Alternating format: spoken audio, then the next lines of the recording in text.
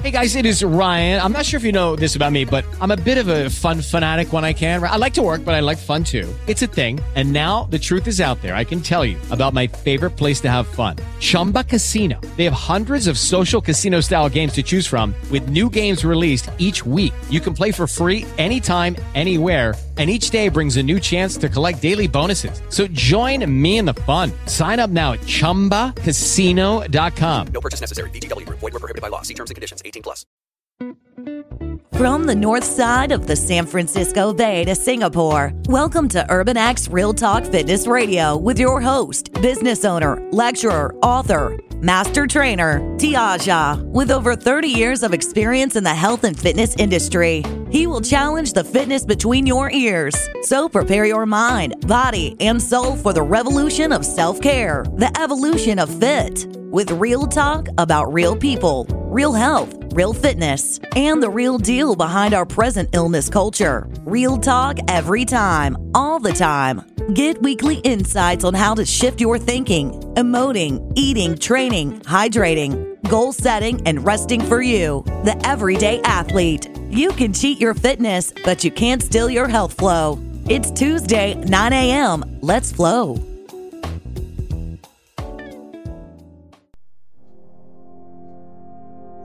The ancient Greeks believed in three goddesses more powerful than any others.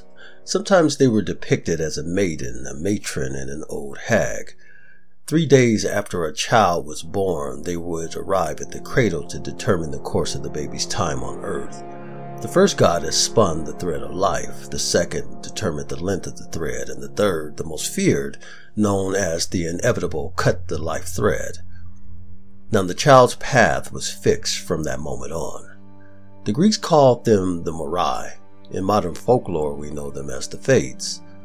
In 21st century America, not many of us still believe in the three goddesses with their spindle and shears, yet we have replaced them with a modern substitute: genetics. Western medicine still believes that there are diseases and disorders that are 100% genetically determined. No matter how you live or where you live, if you have the genetic predisposition for certain conditions, you will inevitably fall victim to them. This is the modern day equivalent of the Moirai. And according to the proselytes of veganism, the only way to escape this inescapable fate is through veganism. And anyone who doesn't believe this is no longer a proselyte. They're an apostate. Welcome to Urban X Real Talk Fitness Radio. I'm your host, Tiaja. Today is Tuesday, November 7th, 2017. And on today's show, episode 14, we will continue our discussion on veganism, what they don't want you to know.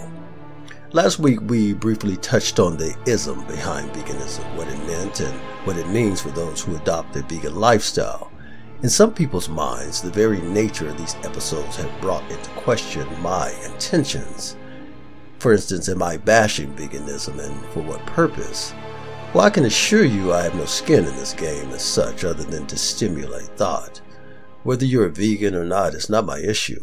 I'm concerned about people, and more specifically about their health. That's my end game. It has always been. Look, I get it. I don't know too many rational people who would argue against the merits of eating mostly green, colorful things from the soil.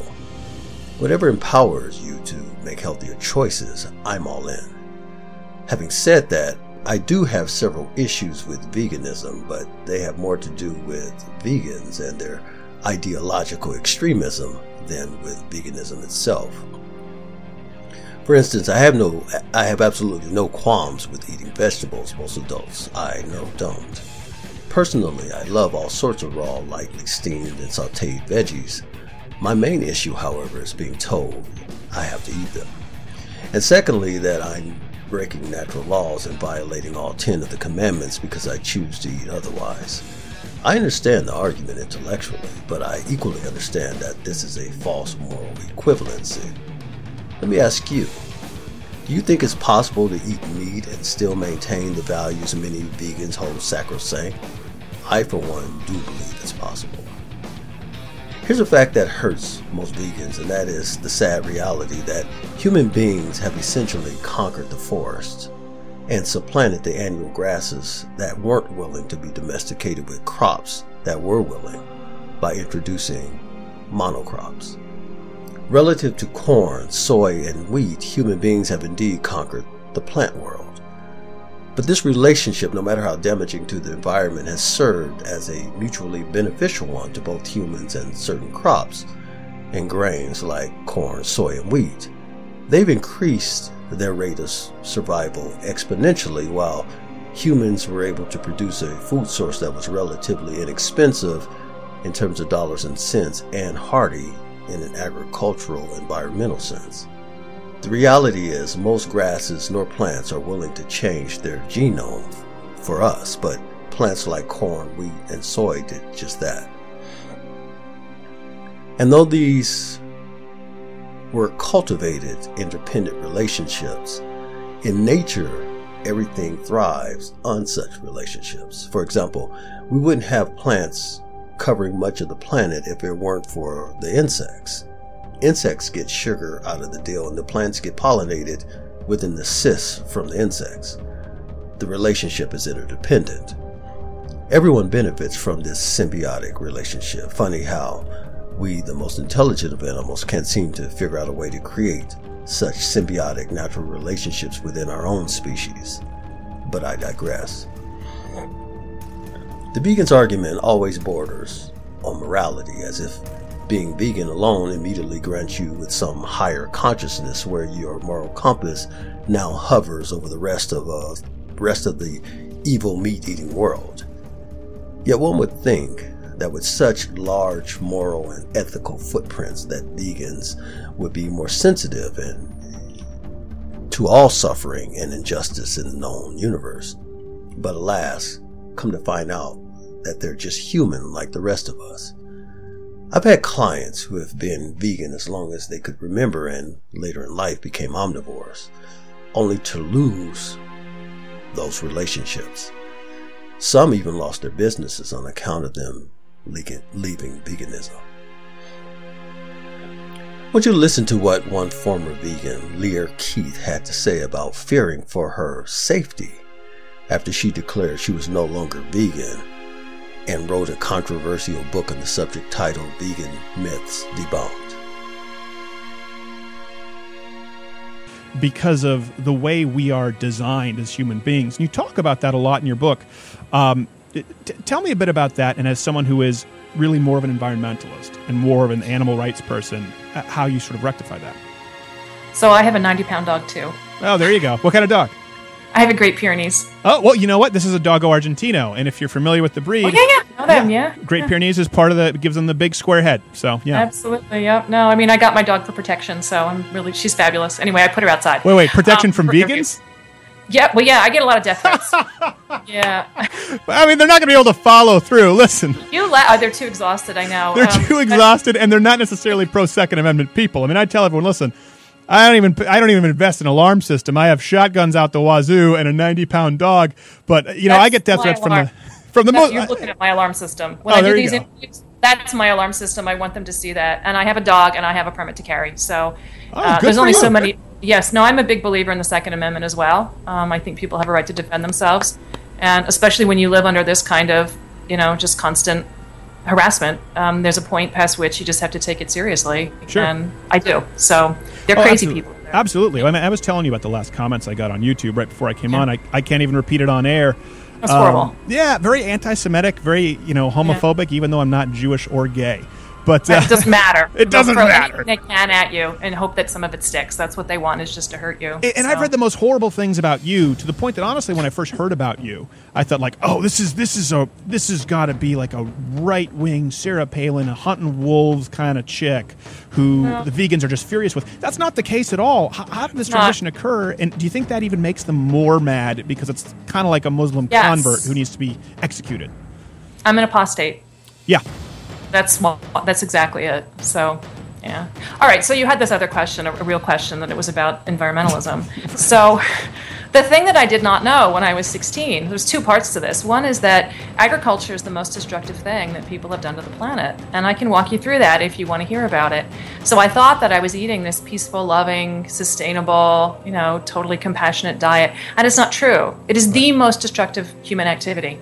And those were the foods I was eating, as somehow thinking that this was peaceful and compassionate. It's not. It's biotic cleansing is what it is. And, we've wiped out 98% of the old-growth forests, and somewhere around 90% of the world's prairies have been destroyed, mostly in the service of agriculture. So for anyone to say that, wiping out the massive amounts of habitat for every living creature that needs a home, there's nothing that's environmentally sound about this. In fact, I've got all kinds of wonderful quotes from very serious people about the fact that this cannot be done sustainably, that it's an absolute and so there's nothing.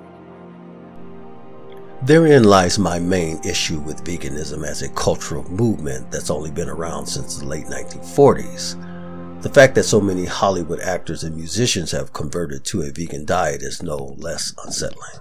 Look, vegans make up no more than 0.05% of the U.S. population, yet there are tons of videos on YouTube, including the Netflix sensation What the Health, which is no more than a vegan propaganda indie that extols the virtues of the vegan lifestyle as if it's more evolved than any other one.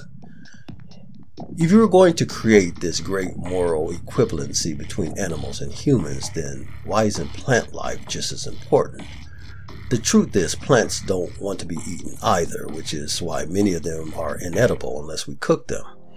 Many plant species have devised a system to fight back against being eaten. They call them anti-nutrients. And since plants can't run, though they do move or have wings, teeth, or claws, their only defense is chemical. Plants, in fact, are the original chemical warfare agents. They know how to make chemicals that harm their predators in order to protect themselves and their offspring, if you will.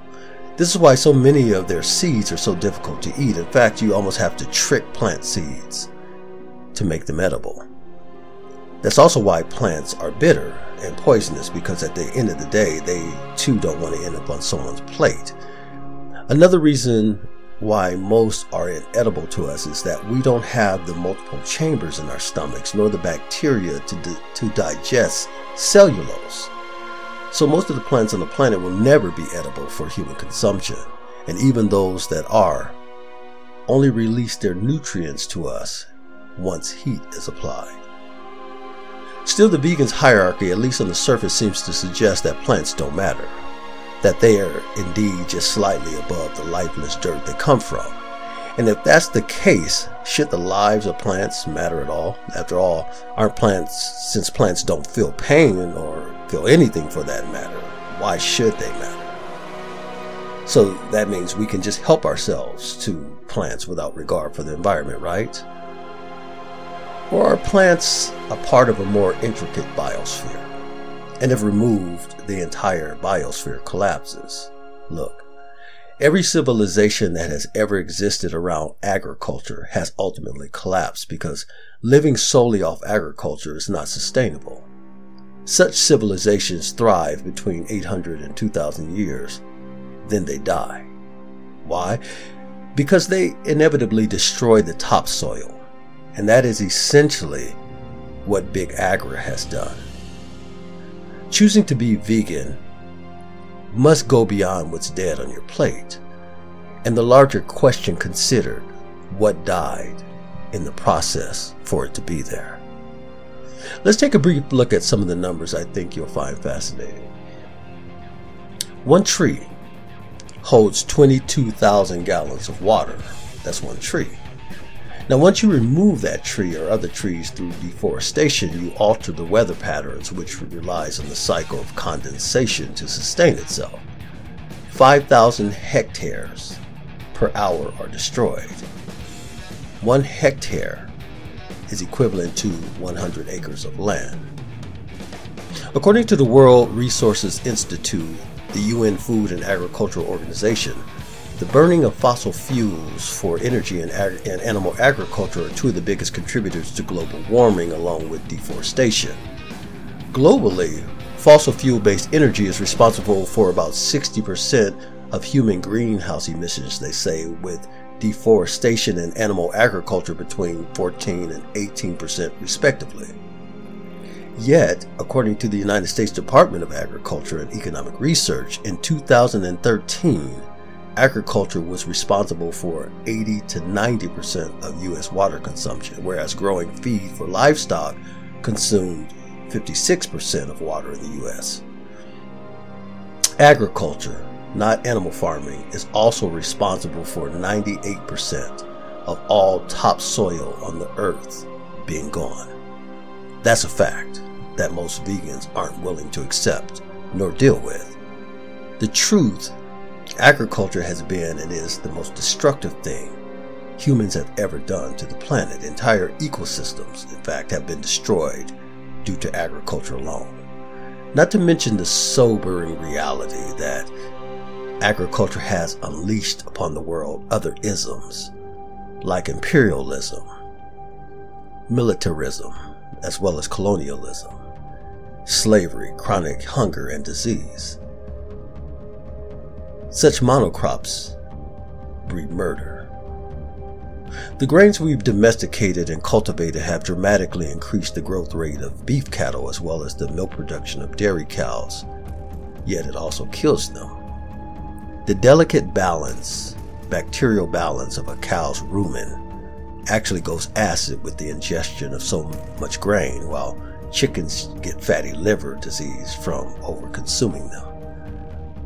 But don't expect any help from the government. Remember, the food pyramid was created by the USDA, even against the hushed backlash of many medical professionals who warned what unleashing such a diet and experimenting with public health would do to the health of the individual citizen in the long term. Today we can see they were right, especially when you consider the incidence of diabetes and autism and ADHD and Alzheimer's alone. Such diseases have increased 100-fold, as in the case of autism, which has increased nearly 400% over the last 20 years. Adult onset diabetes now afflicts children under the age of 10 years of age. The bottom line is the USDA is not charged with protecting public health. They are charged with selling commodity agriculture. The exorbitant amounts of money the food pyramid makes for the giant food corporations is staggering, to say the least. Crony capitalism, the relationship between corporations and the government, is responsible for the big farm subsidies, where farmers have essentially become serfs who are hired by the federal government to take care of land it owns in return for a small payout for basic operating expenses, which means the modern day farmer is bound to the land and subject to the will of its owner, the government. Interestingly enough, the word vegetarianism comes from the Greek, which means to enliven. It doesn't mean to eat vegetables. Physiologically, veganism and vegetarianism provide many of the essential nutrients and phytochemicals that assist the body in slowing down the aging process, but no diet is 100% foolproof against disease.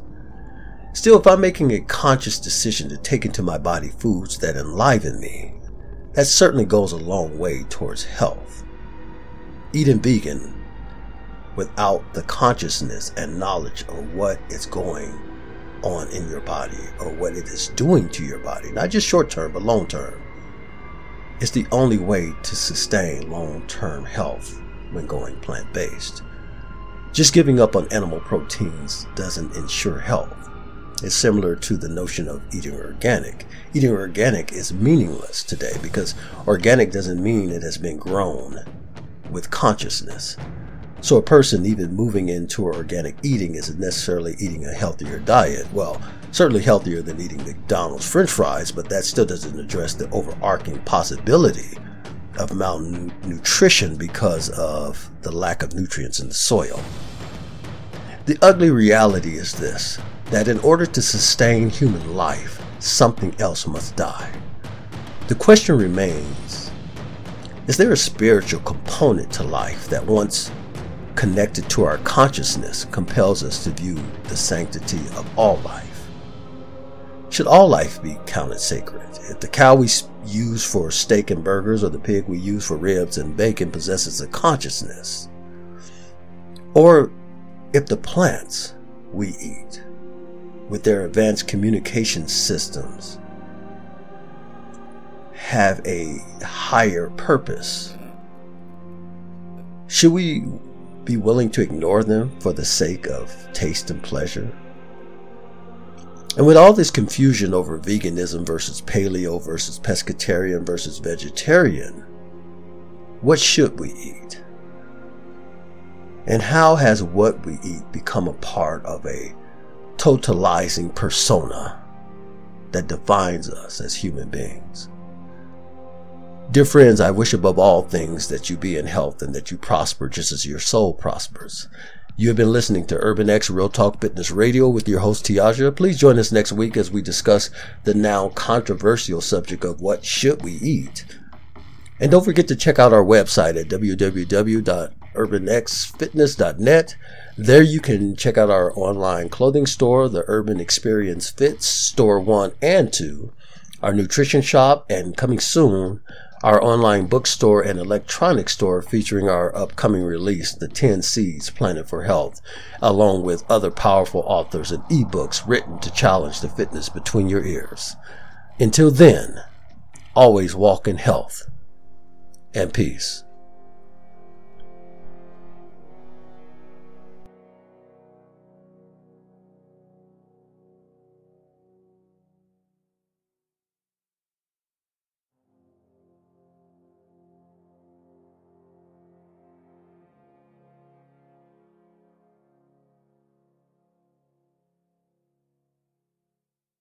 Judy was boring. Hello. Then Judy discovered ChumbaCasino.com. It's my little escape. Now Judy's the life of the party. Oh, baby, mama's bringing home the bacon. Whoa, take it easy, Judy. The Chumba life is for everybody. So go to ChumbaCasino.com and play over 100 casino-style games. Join today and play for free for your chance to redeem some serious prizes. ChumbaCasino.com. No purchase necessary. Void where prohibited by law. 18 plus terms and conditions apply. See website for details.